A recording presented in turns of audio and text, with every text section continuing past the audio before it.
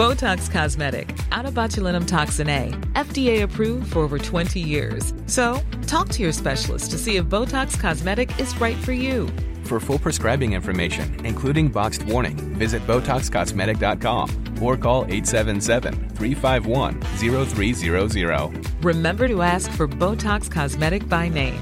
To see for yourself and learn more, visit BotoxCosmetic.com. That's BotoxCosmetic.com. He kōna ipurangi tēnei nā te reo irirangi o Aotearoa.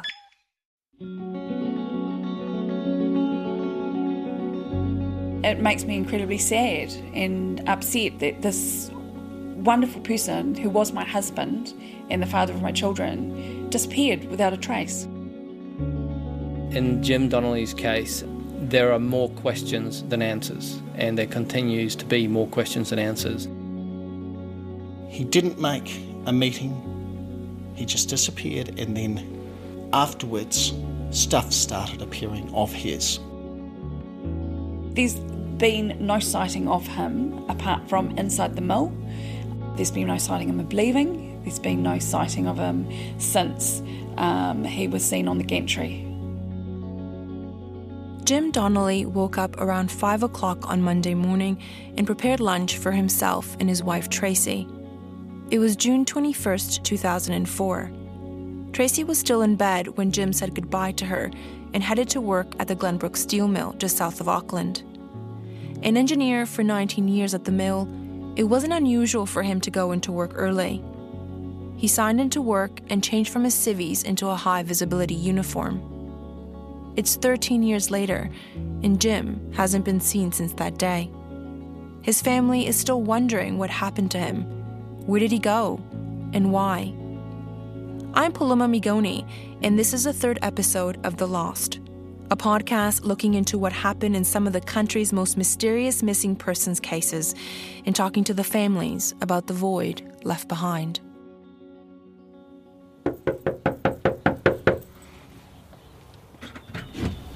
Hi, how are you? Good. Come in.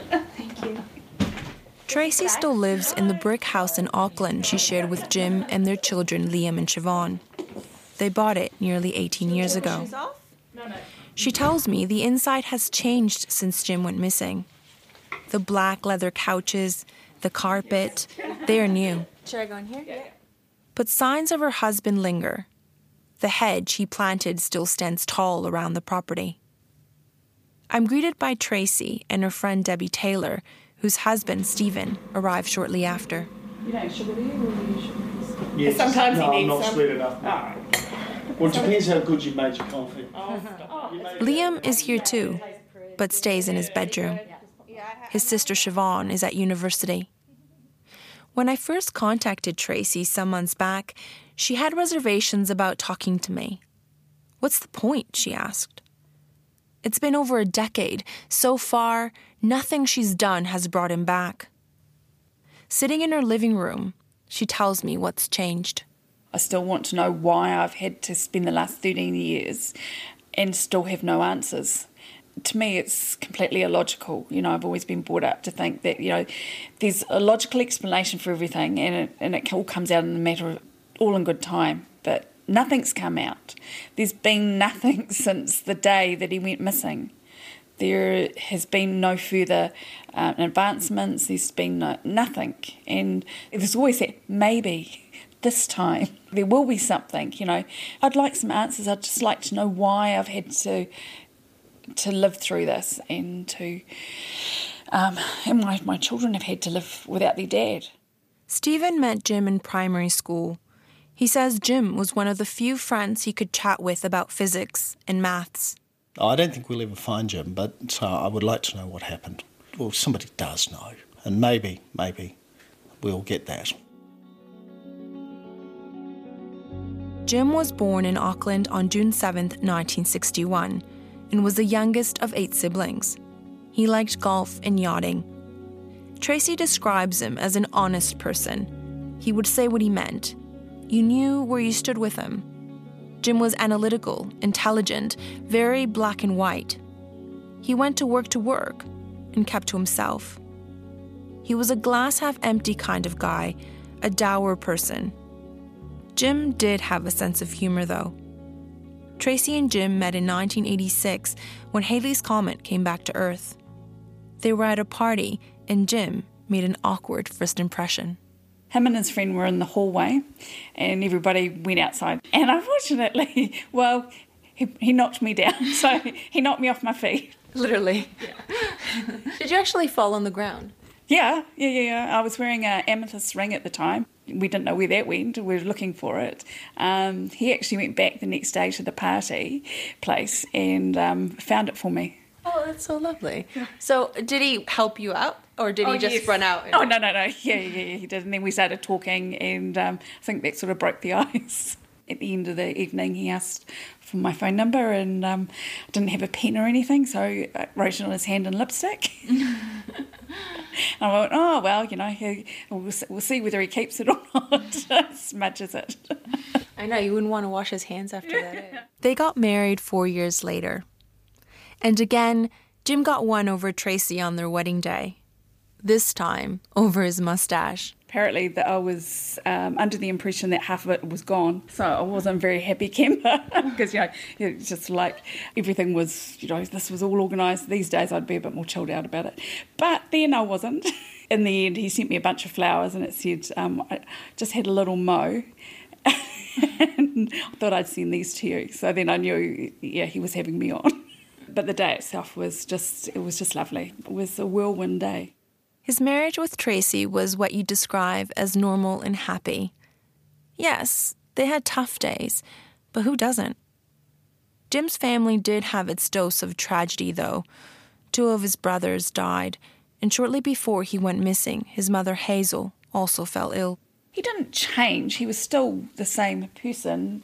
He was still Jim. He perhaps became a little more paranoid about things that were happening, and I don't know why. Stephen says Jim had become a bit disillusioned with work.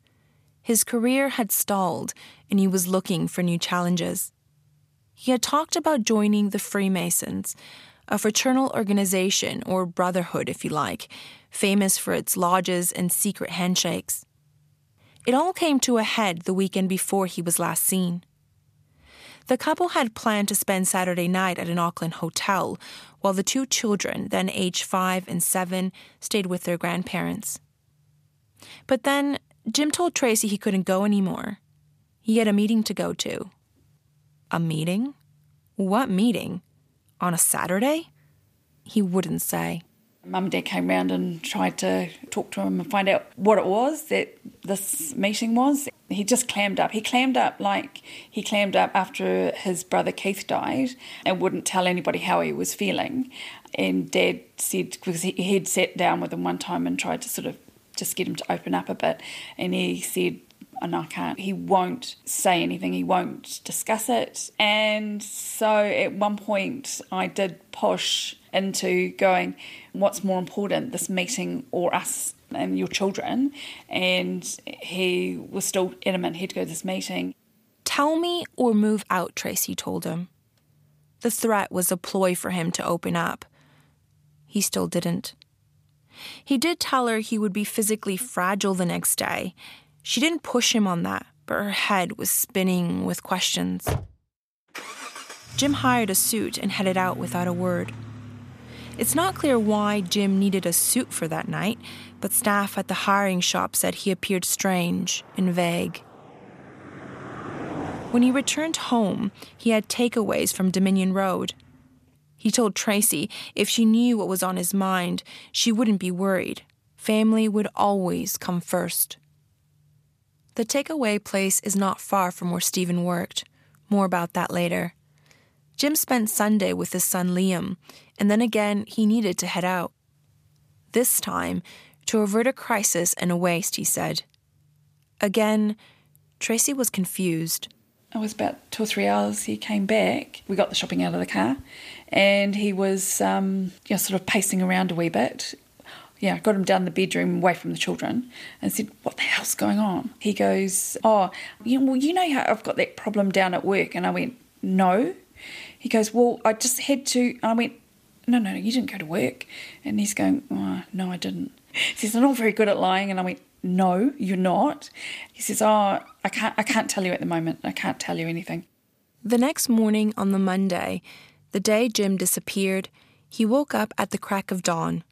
He told Tracey about a chess set he had bought Liam for his birthday a couple of months away. He'd sort it out later, he said, and left for work. Tracey called him at work around 8 o'clock before heading into work herself. There was no answer. Even though he was at work to work, if we needed to get hold of him, he would ring us back. She had asked for Stephen to call him as well, but he had no luck. He called me concerned about what was happening because he couldn't get hold of Jim either. And then he decided to try and get hold of someone else down there to find out where Jim was. Stephen found out Jim had missed a 9 o'clock meeting at work, and his colleagues thought he was off sick. So he headed to Jim's house looking for him. No one was home. That afternoon, a worker at the mill found Jim's car in the car park. It appeared he had never left work. I was thinking, oh my God, what's happened to him at work? Has he fallen over somewhere? Is he... That was the first thing that came to mind, is that something untoward in that instance. You know, he just had an accident or something, and where was he? About 6 o'clock that evening, Tracey reported Jim missing. When search and rescue arrived at the mill, the theory of what happened to Jim shifted. He wasn't lying injured somewhere. The theory was that he was running. He was paranoid. He was having a nervous breakdown. The wife of an Auckland mill worker who has disappeared in mysterious circumstances has made a public plea for him to return home to his 2 children. The police told Tracey Jim might be on the ground surrounding the mill, actively trying to evade search and rescue teams. On Wednesday, a contractor saw a man in mill uniform running away as searchers combed the nearby farmland. Could it be him? The family put messages for Jim from the children up around the mill, hoping he would read them and maybe stop running. Mrs. Donnelly was teary-eyed as she made this appeal to him. Come home. We all miss you. We all love you. And we're waiting. The police officer overseeing the search at the time, John Yearbury, asked residents in the area for help. Any locals in the area that have any sheds that might be broken into? It's been quite cold at night, so he'll need shelter and or food. So we're hoping that any sightings or any unusual activity in the area will be reported to us. The land surrounding the mill and nearby farmland was searched. The police found shoe prints near the southern boundary, where they climbed on a bank and disappeared into grass near oxidation ponds. But Tracey says mill workers who were searching for him were wearing the same type of boots. Tracey wore one of his jumpers while searching for him one of those days, so he'd be able to recognize her. Food bags were hung around the place in case he was hungry. Nothing was touched. And they were going, oh, maybe he's just too paranoid to even touch it. Yeah, I was sort of thinking, well, why is he out there? It was really odd at the time, but because I was so upset, just going, okay, I just went along with what was happening. It didn't make a lot of sense, but talking to the search and rescue people, they profiled him, and we discussed the weekend, and we sort of, discussed everything, and they said their ideas at that point was he wasn't suicidal. Anything, he'd had a breakdown. 5 days later, on Saturday, June 26th, they found something. It was a yellow protective hat with Jim's name on it, next to an acid tank in a restricted area of the mill. The tank was drained. His glasses, money, credit cards, a library card were found inside. His keys have never been found. But before we get too caught up in the vat, there's one important thing to know. The acid wasn't strong enough to do significant damage to his things or to a human body. This was strange, though. That area had been searched already. Had the hat been missed? Or had someone recently put it there? Was it Jim? Or someone else? it was just too unreal. It was just like something out of a movie. Mm-hmm. And I just couldn't get my head around that. I couldn't get my head around a lot of things at that time. So it was sort of after that then I let the children know that we'd lost Dad. We didn't know where Daddy was. It was sort of like, I've got to tell him that, sort of like just destroy their worlds. Daughter didn't really comprehend it, but Liam got very upset. It was hard. To my daddy, wherever you are, we miss you lots and lots. It's nearly Father's Day. Can you come home, please? When Father's Day arrived, the then 8-year-old Liam wrote how he felt in a poem for his dad. Here it is, voiced by an actor. I will try not to be too disappointed if you don't, but I'll wait all day. Me and my sister will bake you Afghans with chocolate icing. My sister is really hoping you come back soon, as Mummy doesn't know how to make pancakes like you. I have your photo on my wall. You know the one. My tummy gets sore if I think too much. I'm sad when I look at it. Mummy says that's okay. She is sad too. We keep sending you lots of tricky hugs and kisses to you, and hope they have found you. I love you, Dad. A timeline of Jim's last whereabouts was put together following interviews with some of his colleagues. Some described his behavior as strange. This is what we know. Jim was seen in the locker room about 6 o'clock at the mill that Monday morning. His colleague told police he had kept his back to him, like trying to avoid looking him in the face. 15 to 20 minutes later, he was then spotted heading up some stairs. The shift supervisor said good morning to him, but did not get a reply.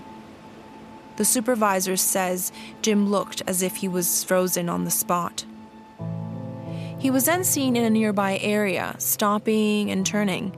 It looked like he was trying to make up his mind on where to go. And about 8:30, another worker told police he saw Jim in the distance, wearing an orange fleece jacket, yellow hard hat, and glasses. But Tracey doesn't believe this was in fact him. He didn't own a fleece jacket, she says. Then the trail goes cold. Remember the man seen running across the field near the mill? Turns out it wasn't Jim. That man came forward years later and identified himself. Tracey believes that whatever happened to Jim, it happened between 6:30 and 8:30 in the morning. I used to have nightmares about Jim falling off things and trying to grab onto, on the gantry they've got bars and stuff, sort of maybe falling off there and holding that, and, obviously the hot metals and everything like that, they'd all appear in my dreams at particular times. The search for Jim continued for weeks. There was no sight of him. On October 27, his employment with the Glenbrook Steel Mill ended. Tracey and her family aren't particularly happy with how the police investigation was carried out at the beginning. Looking back on hindsight, I think probably there needed to be more investigation done within the mill where he was last seen, and with the staff. They requested the staff, if they had anything to say, that they would interview them. It wasn't were interviewed, it was on a totally voluntary basis. So if you had anything to do with it, then why would you? I'm at the Glenbrook Steel Mill where Jim was last seen. I asked if I can go inside to see where he worked, where he was last spotted, but was denied access. So I'm standing on the other side of the fence, surrounded by trees looking in. I can see concrete buildings, chimneys, and plumes of smoke filling the air. You can hear buzzing, with people working, trucks moving, and to the right-hand side, train tracks with trains standing still. Tracey tells me she looked into hiring a private investigator to go into the mill about 1 year after Jim disappeared, but the mill said no. She wonders why the mill wouldn't do everything possible to find Jim. Tracey feels they have been less than cooperative. I asked New Zealand Steel, the owner of the mill, if anyone there would talk to me about how the company helped with a search in the past. Was it still willing to help? I was turned down, but in a statement, a spokeswoman said at the time of Jim's disappearance, New Zealand Steel did everything possible to help the police find Jim. So I started calling Jim's old workmates. Hello? Hi, is this Mark? This is Mark Olsen. He was a production supervisor for New Zealand Steel at the time.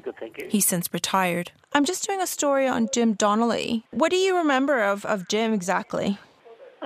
He was a production engineer in the area I worked in, the cold strip mill. He was, normal sort of guy, pretty conscientious of that. Do you remember the day he disappeared? Well, actually, I was on shift at the time, and it was that afternoon that I came into work and we did a search, throughout the plant and that. Probably 25 people in the plant. Everyone sort of checked the areas and that. It wasn't a continuous search, but it was a thorough search. I was circling the area. Yeah. How could someone go missing in a place like that? Do you think the mill did enough to find him? Oh yes. Like I say, we searched everywhere. As far as we possibly could within the plant boundaries, and searched in other plants as well. Mr. Olsen was actually the person who found Jim's things in the acid tank 5 days after he disappeared.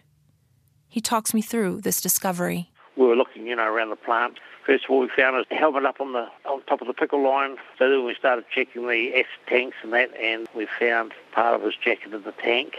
That's when we drained the acid tank and we found contents of his wallet, in the pump filter. What were people saying? Well, I just say, it was just someone must have thrown it in there. An individual couldn't get in there. There's no opening to get in there. I guess a lot of speculation about why his gear had been, up there and why parts of it ended up in the tank. What were people thinking had happened? I guess probably the consensus was he'd, walked out of the place. I don't think, as far as people working at the plant, no one considered there's foul play in that. He thinks Jim just walked away. He tells me trains leave for the Mount Wanganui port every day. That's his theory. That's what he would do to get out of the country. I ask him about the family wanting a private investigator to be given access to the mill. He doesn't think that would be a good idea. You can't allow someone who in a place like that who doesn't know the area, They're never going to know where the places are that, a person perhaps could go missing. I don't think it would serve a purpose. Graham Porter, an engineer at the mill, also worked with Jim. He describes the eerie experience of when Jim went missing. It was a little bit strange because we thought it was unusual of Jim to just disappear. And then we thought, well, perhaps he has got other things on his mind, because he was a sort of private sort of a person with his own personal life. As the day got on, and we started realising, well, hell, no one has seen him, and we don't know what the heck was going on. Were people taking it seriously? I know management was. Management was definitely taking it seriously. Some of the guys on the floor just thought it was a bit of a joke to start with, but then as the day went on, they sort of realised it's not a joke at all. Okay, so let's step back here for a moment.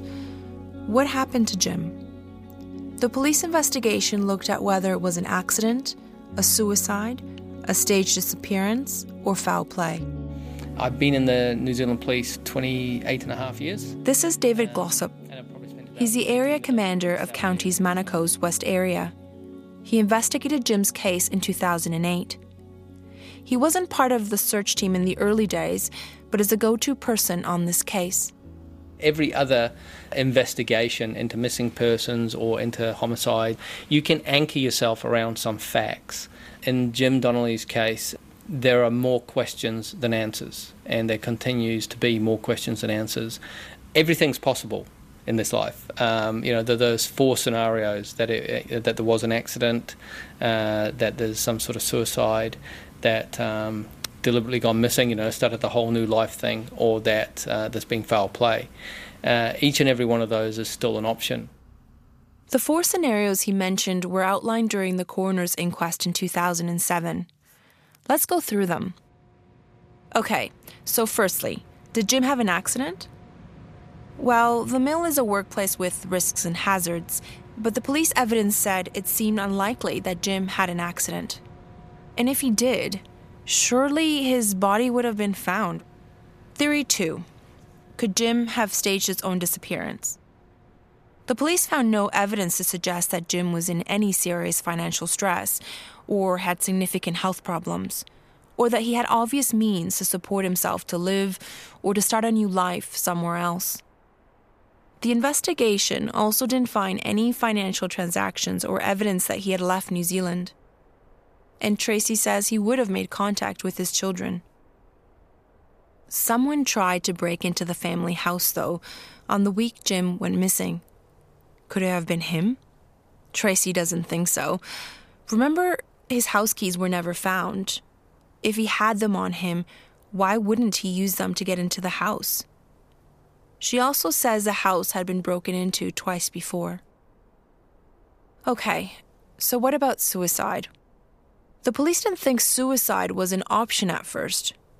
But by the time the coroner's inquest came around, they began leaning towards this possibility because of his unusual behavior in the lead up to his disappearance, his behavior over his last weekend at home, and during that Monday at work. Tracey remembers the first time she heard police consider this possibility. It was former high-profile detective Neil Grimstone who brought it up. He has since retired from the police. And I said to him, I wouldn't accept that. There's no facts for that. And they kept telling us, no, we can't do this, we can't do that because we've got no facts, we've got nothing to base it on. Yet he did tell me that. And the fact that I got upset, he didn't think that I was being reasonable. And I said, well, where's the body? Where's the evidence? Where's the facts? We didn't see eye to eye. So what about foul play? Remember Jim's hard hat and things, which were found days after an area of the mill had been searched? Who put it there? The police said it could have been Jim, who could have been evading them. He worked at the mill for years. He knew the nooks and crannies of the place. He knew where to hide. But then again, maybe someone put it there. And if they did, was it a joke? Was it to mislead police? Or were they involved in Jim's disappearance somehow? The hard hat was never tested for fingerprints. Also, remember we discussed Jim going out on the Saturday and Sunday evenings before he went missing? He had been on Dominion Road on Saturday. Turns out he had gone to Stephen's work on Dominion Road on the Sunday too. But Stephen wasn't there. He was asked to leave by caretakers, who eventually called security. He was issued a trespass notice. Media reports at the time say Jim told the caretaker he had come to help his friend clear a debt and seemed quite frightened. What was he doing there? Had he been in the area meeting someone else? Stephen doesn't know why Jim went to his work. It was unusual. Could Jim have had something else going on in his life that Tracey was unaware of? The police say there is nothing to indicate he was involved with any criminal group. The police looked at 4 scenarios. Tracey believes in one. I think that something happened. I don't think it was premeditated. I could be wrong, but to me, it's something not premeditated, accidental, that someone's covered up. They've gone, oh shit, what have I done? It's simply because the stuff turned up back up in the mill 5 days after he went missing. If he'd gone missing and he just decided to take off, there'd be nothing. He'd taken off on that day, but he went to work and got changed out of his civvies into his bright-coloured orange shirt and bright blue trousers. If you were going to go and disappear, would you have got changed? And that doesn't make any sense. His friend Stephen thinks it's foul play. He disappeared early in the morning. He didn't make a meeting, which he gets to. He didn't return a phone call from me, which he does promptly, always. And he just disappeared, and then afterwards, stuff started appearing of his. There's no way that stuff would have been there at the time of his disappearance. So somebody else has planted it there. As I mentioned earlier, Tracey thinks the police investigation could have been more thorough. The police should have had free rein of the mill. They were escorted by mill employees, she says. They should have interviewed everyone who worked there. Tracey believes the answer to Jim's disappearance is in the mill, the place he was last seen alive. Someone knows something. But Mr. Glossop tells me the search for Jim was thorough, and he wouldn't have done anything differently. I sympathise with why they feel that way. To be completely honest, I still don't think that we would do things different if we were given the same set of circumstances now. No police force is equipped to deal with every missing person complaint that comes in as a homicide investigation. Once the CIB became involved, things were dealt with an eye towards that. Hindsight's a wonderful thing, but I have no criticism at all. He says the mill was well searched at the time, and search and rescue looked through the nearby areas, including wasteland and farmland. The army was even called in. And when Mr. Glossop took over the case, he carried out another search. The idea was to recover human remains, but the police didn't search in the mill. Our review is there was no reason to search the mill itself again. Every square foot of the mill people had been working in it, or it had been revamped, or maintenance had occurred. So there was no point in searching the mill itself again, because any human remains would have already been recovered. We were checking like tree lines and culverts and anywhere where people wouldn't normally be walking to try and see if we could find any remains. The conclusion of those 2 days, I believed, and still do believe, we've done everything we can. Nothing's beyond the realms of possibility. And how far do you keep going? You know, there's a lot of land. But I think that we've searched as well as we're ever going to search. The mill also was close to the sea, which had an outgoing tide. If Jim had gone into the water, he probably would never be found. Mr. Glossop also noted nearby oxidation ponds full of sewage where people sometimes throw sheep carcasses. They hadn't been searched. I actually visited the place and looked at what the possibilities were of searching that. It's not the kind of thing that you can put a diver into or any of that sort of thing. When we were talking with the scientists about that, because of the duration of time, obviously such an environment's quite corrosive, and anything that would have gone into there would have been dissolved by now anyway. Mr. Glossop says he's still determined to solve the case. I think the only two remote possibilities of solving this going forward will be if through one way or another Jim's remains are found one day, or that allegiances and alliances will change out there. If somebody does know something, they may have motivations to keep quiet about it now, but those circumstances always change. In August 2007, a coroner declared Jim dead. He died on or after June 21, 2004, age 43, presumably in or around Waiuku. The cause? Unknown. We put this box together and they decorated it. I helped them. It's got Father's Day cards over the years as well, with Liam doing them at school. The box was put together by the children, then age 5 and 8, on the first Father's Day after Jim had gone missing. The family still didn't know whether he'd turn up or not. On the cover, there are drawings of Jim with his mustache, and the borders are decorated with multicolored triangles. It has the words Jim and Dad written on it. Tracey opens it and begins showing me cards the children made for him over the years. And then those are the presents. It looks like a mug. Those were bought, the first Father's Day after he went missing. So if he came back, we had something for him. I asked Tracey about what comes to mind when she thinks of Jim. With the children, just with Liam and when he was born, and him going back to the hospital and spending the night. I didn't know. I was upstairs because it was a caesarean and he wasn't well, so he was in Skiboo. He drove home and then he decided no, and he went back to the hospital and he spent the night with his son. That was who he was. It took Tracey a year to clear his clothes from their home and several more years to reach some sort of normality. Tracey, Liam and Siobhan continued to mark Jim's birthday with dinner or movie. A funny movie, she tells me. Nothing too serious. The children still struggle. There was a long time there that I thought I was fine, but I wasn't. It's the most horrific thing. It is awful. I did grief counselling with the children in the beginning, and that was good for all of us. I know I started off in a mess.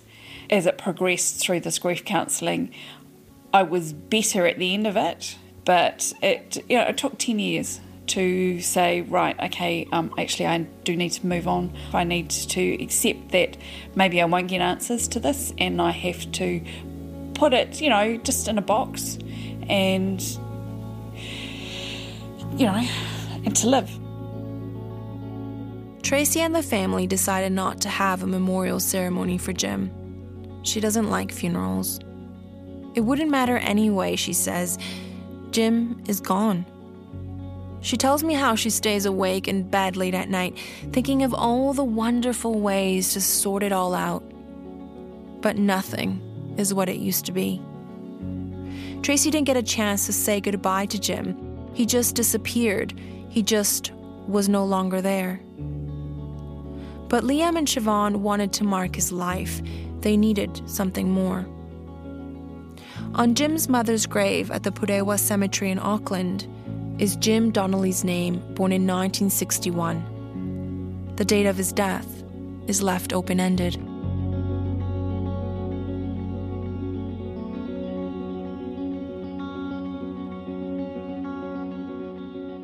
This podcast has been created and hosted by me, Paloma Migoni. Technical production by Phil Benge. The executive producer is Tim Morgan, and the voice actor is Riley Cohen. Thank you to Nat Taonga Sound and Vision for the archive audio. You can see video and photos by Rebecca Parsons King at rnz.co.nz, which drill into some of the issues raised in this podcast. If you want to hear more, please subscribe to The Lost on iTunes, Spotify, our website, or wherever you get your podcasts. Of course, please don't forget to review and rate us so others can find this series. Thank you for listening. And next week, we look into the story of Jeffrey Hill, a 2-year-old who went missing in Tokoroa 49 years ago.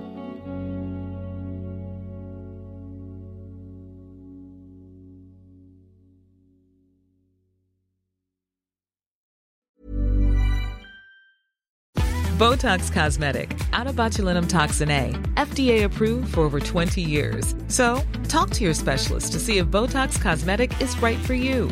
For full prescribing information, including boxed warning, visit BotoxCosmetic.com or call 877-351-0300. Remember to ask for Botox Cosmetic by name.